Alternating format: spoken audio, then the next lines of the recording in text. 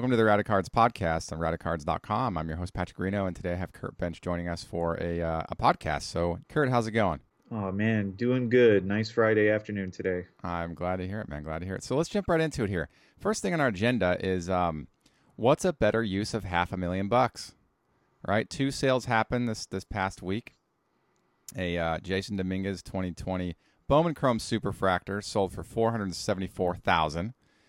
And then a 2017 Prism Patrick Mahomes Gold Vinyl numbered to 5 sold for $570,000. Now, that Patrick Mahomes card is interesting because it's not a one of one. It's not signed. It's just a gold vinyl.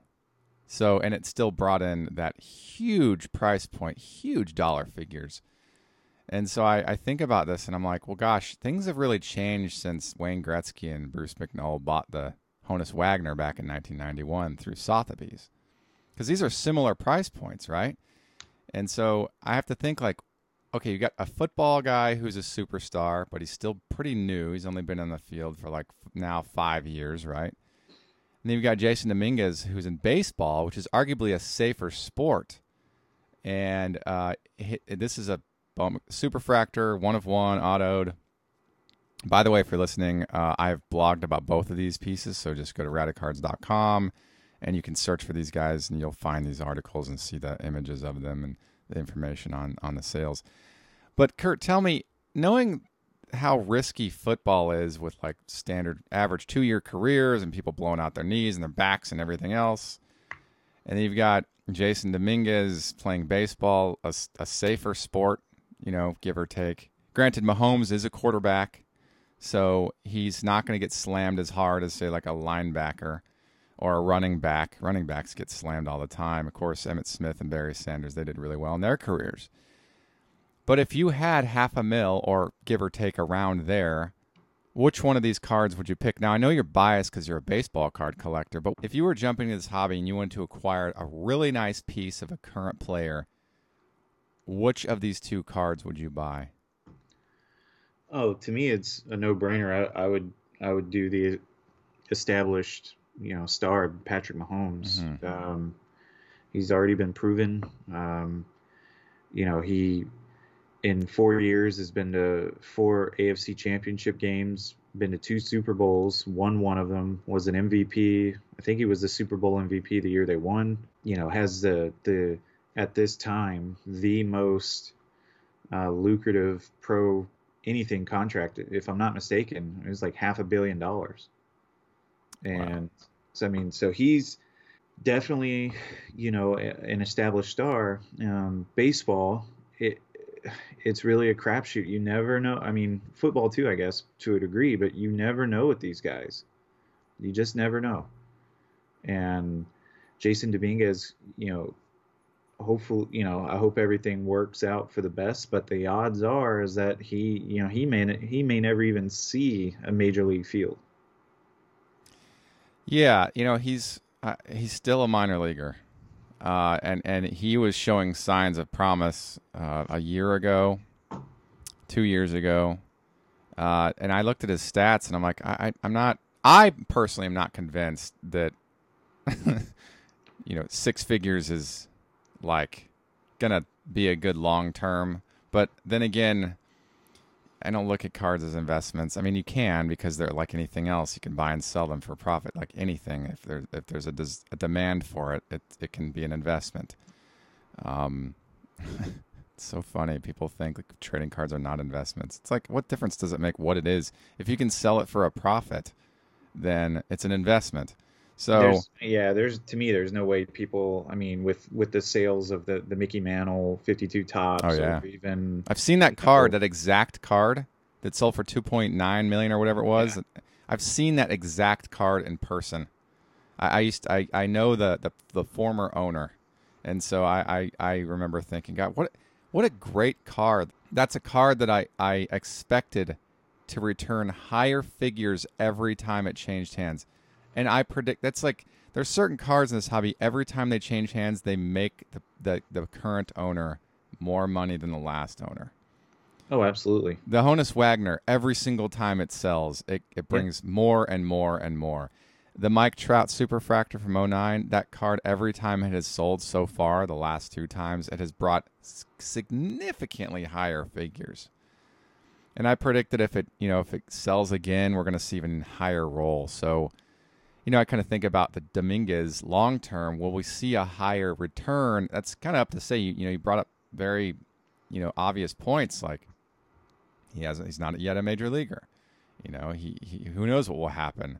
He could turn into a Kevin Mass or a Mike Trout. Like, it's just difficult to. Well, you and I have talked quite a bit about this, in collecting, and now, as kids, we all sort of were investing, right? You wouldn't trade certain cards, because of the Beckett book value was, a quarter or whatever, and you would base everything off of that. But now, with seemingly in the last 2 years or so, and I'm sure it's been going on for a little longer, but now, since COVID, more and more people have gotten in, and this whole investing mindset, it's not just baseball or sports cards in general, or trading card, because you can put Pokemon cards in there too, but sure, Magic cards too. Magic, yeah. And more people are getting into it, and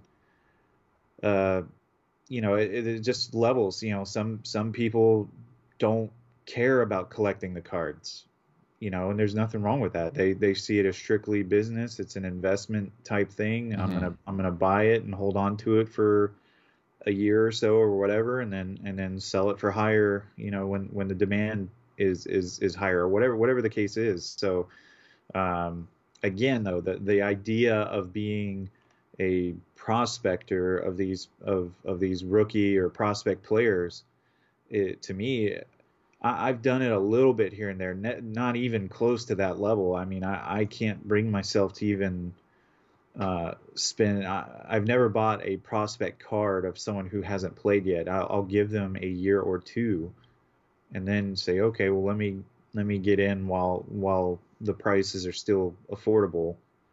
But $474,000 for a guy that, I mean, the chances are very, very high that he may not ever play a major league game, versus even the Patrick Mahomes card.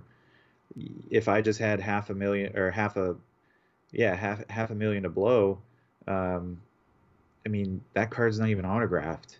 It's just, and it, like you said, it's not even a 1 of 1. I know that's the And biggest. that blows my mind. That's the biggest thing about me with that card. When I learned it was the to 5, because I mean, 5's not a whole lot, but still. Panini's done this a couple times with Superfractor, quote unquote, cards. They can't use that word because that's owned by Topps, but right, yeah, the gold vinyls, I've noticed a couple of them are to 5, and that's whatever. I have a Buster Posey I picked up that's to 5. That's like that. That's a gold vinyl. It looks great. Comes from a cool set. And so it allows for 5 people to get this card. But when I saw that end press, I'm like, oh my gosh, the 1 of 1. I looked at it closely. It's to 5. Someone's spending $500,000 on a to 5. It's like, it's crazy. That's and insane. So I know that Tom Brady stuff sells really well, and so he'll bring in huge dollar figures for he has Michael Jordan prices in football, and so. I look at that and I'm just kind of blown away by it. But yeah, I think that right now, as it stands, the Mahomes, in my opinion, is the better buy because of the points that you mentioned. I just want to talk about this because Dominguez is one of those hopeful prospects, and I do hope he does well. I always hope that ball players do well because we need the excitement. It's hard to match the '90s crop of guys that and the '80s crop of guys. Like that 20-year block was just stuffed to the brim with super crazy Hall of Fame talent. But I just want to talk about that because those 2 cards were huge sales, and they're similar price points, and I just want to compare them. So, good stuff. Thanks for chiming in on that. Moving on to the next thing here. Let's talk about the current state of the grading card company market. Over the last 2 years, there have been a gluttony of new players in the market, and it kind of always leads me to question, what is the long-term potential for any one of these companies to remain over time and compete with the big 4? What do you think? What are your thoughts on things? Well, for one, you can't blame somebody for taking an opportunity, right? PSA puts a hold on everything, freezes, taking in cards for however long that is, and then uh, didn't they up it when it $18 a card or something along those lines, and now it's up over 100.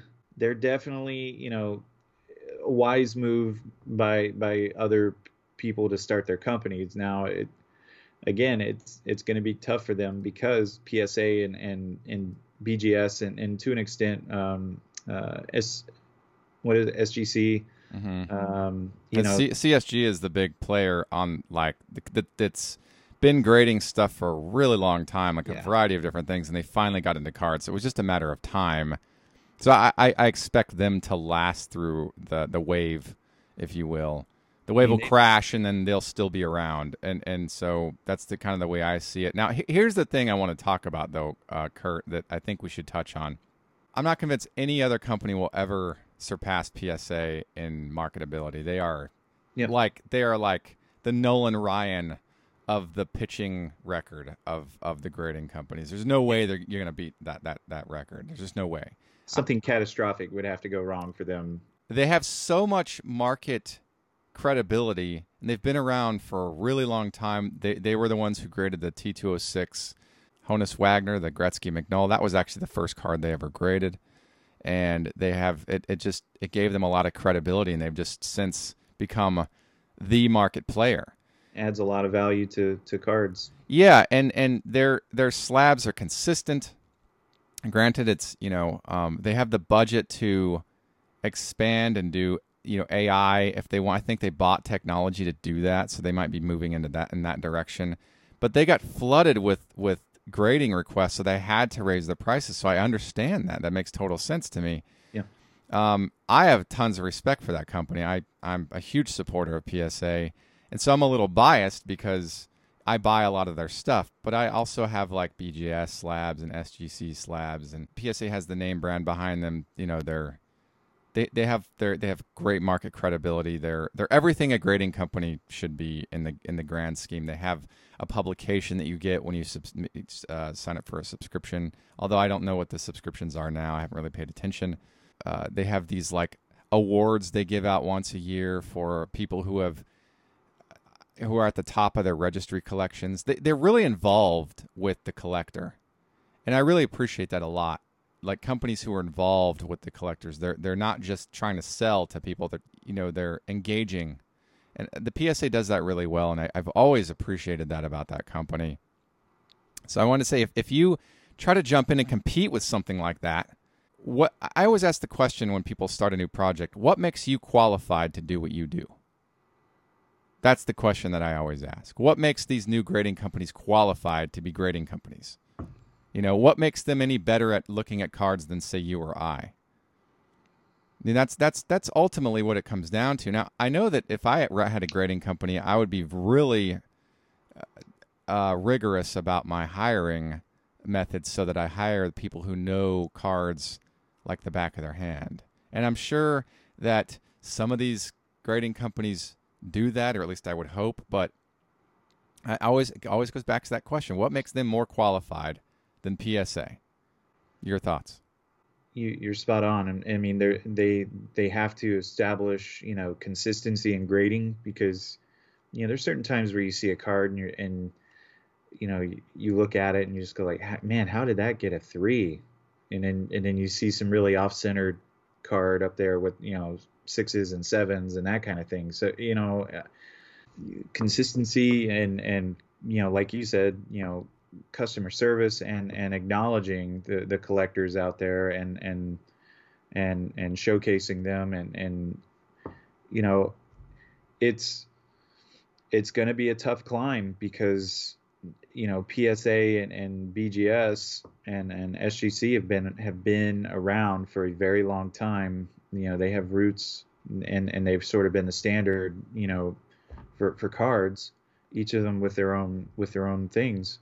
And for a newer company to come in and try to take some of the attention and some of the business away from them, it might work for a little bit while PSA is backed up and their prices are pretty crazy. But when everything kind of calms back down, that's going to be it's going to be tough for them.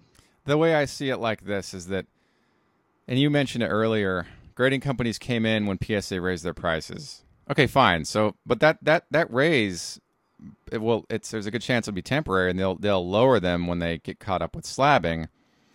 And then what are these other grading companies going to compete against? You know, like that, like Yeah, so this and is a then very important time for them to establish, you know, again, the consistency and reputation. And you see some of these cards that are getting graded from these newer companies fetching fairly comparable prices.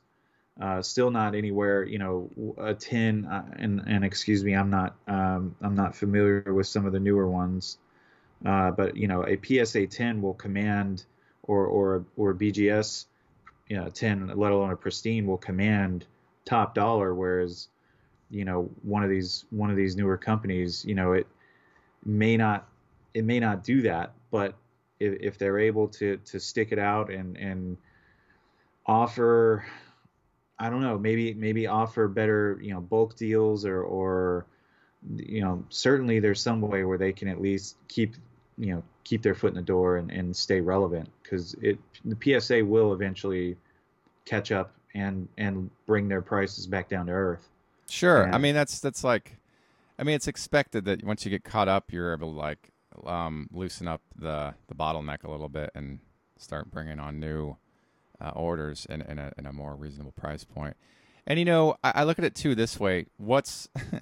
I always look at grading cards like this, okay. So as a purist, a collector, I look at acquisition. I look at what fits in my collection. What do I want to see in my collection? What do I want to see on my museum or my blog or whatever? That. So I go kind of that angle. But then when I look at graded cards and as investment, I always look at the long game. What's going to return in the long term? Are people going to go after like these slabbed cards of these garage band type grading companies, or are they going to do like they're going to know that the big companies, the heads of state, are always going to bring back your money or more because they have great and stable market investment history? Does that make sense? So like if I have a superfractor and it's slabbed by J and Joe's grading company, and it's a 9 or a 10, and they might not be qualified to grade in a very reputable manner. So that 9 and a 10 in PSA might be a 6, but the 6 will bring better results because it's a better known company, it's a better known product, and people are chasing the 6, or they're chasing a PSA slabbed version of that card. Does that make sense? So I look at this too as like if you're a registry collector on PSA and you're after building the 59 Topps baseball set in all like say 8s and 9s, which is like amazing. And you got guys in another grading company grading 59 Topps. Which one of those is going to be better sellable?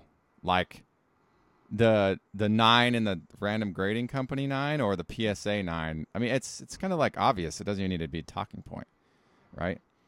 So I look Yeah. at that too, like the long term of it. What's the better buy? If you want to like turn it around at a later time, what's the better buy? And I like I said, I always go back to the question: what makes them more qualified to do what they do? You know what I'm saying? Like what that I always ask. Some people don't like hearing that question. I've that's been the last thing I've told people sometimes because they don't want to talk to me again after I ask them that question. They almost take it as offensive. Like I've dated girls who run their own businesses and I still can't figure out what they do, and so I ask them that question and then they don't want to see me again. And so I'm like, it's like I ask this about people when they start businesses when I don't really quite understand where they fit in the market. So I just want to talk about that because I think it's an important point to discuss. Yeah. So what you want to finish it off for us on this topic? Well, again, maybe just because certain guys in the companies like CSG tend, you can get any card you want graded, but people tend to go to them for more of the pre-war, the earlier stuff, and then PSA, obviously they're known for having wide ranges of cards, but a lot of PSA, the rookie cards and all that. And then so maybe these newer companies, I don't know, maybe focusing on establishing in with again just getting these newer cards out there. I don't know, man. It haven't just maintaining a good reputation and not getting scammed or or having getting fake cards sent in and grading them and then having that whole disaster too. So Well, the thing is that stuff's happening with these new companies. They're yeah, accidentally slabbing fake cards, or they're accidentally slabbing, autographs that are fake. Or, you know what I'm saying? So like, yeah, yeah, that's reputation damaging stuff. Like if I think it comes back down to the question I was asked, like what makes you qualified, and yeah. if you're doing that stuff, it's an indication you're not qualified, right? And you're going to have a really short burst of business, but the long term is going to be very difficult to compete with. No, absolutely. Yeah. So I want to touch on that. That's a sort of somewhat controversial topic because there are so many players in the market. But I want to move right into the last point here is the defaced art. So we're gonna discuss this and we're gonna circle it right back to trading cards. Painting valued at £740,000, which is just over $1 million USD, is ruined after a bored 60-plus-year-old security guard who was on his first day on the job, I might add, draws eyes on the faceless figures in it using a ballpoint pen. Now, the piece of art is called Three Figures by Anna Laporskaya, and it was produced in the early 1930s, circa 1932 to 1934. Now, okay, stupid, right? Really dumb. The piece is being restored currently, and I guess the gentleman didn't press too hard on the ballpoint pen. So, I mean, ridiculous, right? But this kind of reminds me. Remember, we were kids, and like we joke about like writing like our names on our cards to make sure everybody knew whose cards belonged to who, like what cards belong to who, or like writing, crossing out a team name and putting in a new team name when someone gets traded. Yeah, yeah, I've seen a lot of this stuff, or like defacing the front of the card by like drawing a mustache on the player or something. And so, like, when we were kids, we used to do stuff like this. When I was younger, when I was really building out my Frank Thomas collection in the mid '90s, I think I was approaching like 100 unique cards in like '95, and I had this 1992 Sports Illustrated card with the perforation, and it was a little taller than all the other cards. And I was storing my Frank Thomas cards raw in this little 100 count plastic box. Not the snap type, but the one with the top goes over the bottom and it snaps shut and it's like this nice brick. yeah, yeah. And it didn't fit in there. So what I do, I cut it down so it did fit in there. I mean, thankfully it wasn't a rare card. I eventually got another copy later on, but I look back on like the young thinking of defacing your cards for ownership purposes or for fun or to ensure they fit into something. I mean, when I was younger, I hated 89 Bowman for that reason because it always popped out at the top of the 9-page pockets, or it was like it barely fit in top loaders. You can put them in top loaders because they fit, but they fit almost just there's a little bit of space, almost perfectly. They fit in them. But they pop over the top of the penny sleeves unless you use what I use for those 89 Bowmans is I use the vintage card sleeves because they're tall enough to cover the whole card. So that's just my trick. I like the 89 Bowman Griffies.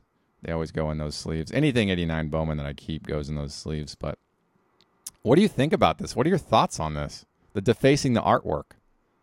I mean, that's a terrible thing to do. Yeah. I mean, that regardless of what you might think of it, that's somebody's work, and it's not there for you to damage in any sort of way. Judge it, sure, but again, yeah, we would ruin cards. Yeah, I remember, you hear a lot of the old timers, we put them in our bicycle spokes and whatever, but that's fine, but that's a work of art. It's a one of a kind. But the fact that didn't you say it was being auctioned for how much? No, it was on display at a gallery. This gentleman was security guard for the gallery. And it was his first day, and so he just got bored. And he's like, "Well, I guess I'll just write on it." I mean, it's beyond egregious, right? It's dumb more than anything. Do you think they're not going to have security, cameras for the. I mean, you're a security guard, and you think you're just gonna go and vandalize something and not get caught, or maybe he just didn't care. Who knows? But that's a terrible thing to do. Oh, it's horrible. It's horrible. Vandalizing anything is just, to me, is one of the lowest forms of, just anything you can do. Spray painting, or it's so dumb. Yeah, it's pretty bad. Yeah, I just want to touch on that because it reminded me, like I said, of when we were kids and we'd write and do things, deface our own cards. I'd never think about doing that to somebody else's property ever. And I wouldn't, and I don't appreciate it when anybody does it to anything that doesn't belong to them. And so when I saw this, I was like, I just was floored by it when I read about this yesterday. I just could not believe what I was reading. It's a famous painting, rare, original painting, and it's being defaced. Like, it's just unbelievable. And not just by a passerby, like, civilian. It's like by a security guard of all people. Signed on to work there to protect that stuff, and then you're the one ruining it. That's just dumb. You're bored? Pull out your phone and do some home run derby on an app or something. Don't deface artwork, Yeah. It's ridiculous. So I wanted to talk about that. I'm glad we got to talk about at least that. I know it's collectibles is kind of a wide spectrum of things. We discussed mainly cards. I've seen a lot of cards online. There was a 52 mantle that had a face drawn on it, looked like it was Leatherface. Like the face looked like once it was done, it looked like leather. It was awesome. It was an awesome item. I think it was like several $1,000s, but what a cool thing to have. He looked like the guy from like when he puts the face on the face, like the it's like skin. One of the Garbage Pail Kid cards. It just happened to be a 52. Well, it was just the face, right? So it looked like like the 2003 Texas Chainsaw Massacre movie. Yeah. Where the guy has the face peeled off and he puts it on his face. Like, it looked like that, kind of. Or like the one from the 1970s. It's probably more like the one from the 70s, actually. Where the face, you can see his lips and his tongue, like, coming out of the... Like, it was more like that appearance, that version of Texas Chainsaw Massacre. Really interesting. I actually think I have that on Pinterest. If you want to go check it out, check our Pinterest account. So, Kurt, thanks for joining us for this podcast. Do you have any final thoughts? No, I just want to say thanks for having me. These are always great to discuss these topics and just hear other people's, personal points of view on it. So thanks for having me again. Of course. Thank you for tuning in to the Radic Cards podcast on radicards.com. I'm your host, Patrick Reno, and until next time, enjoy collecting. If you like this content, please subscribe. Thank you. Enjoy collecting.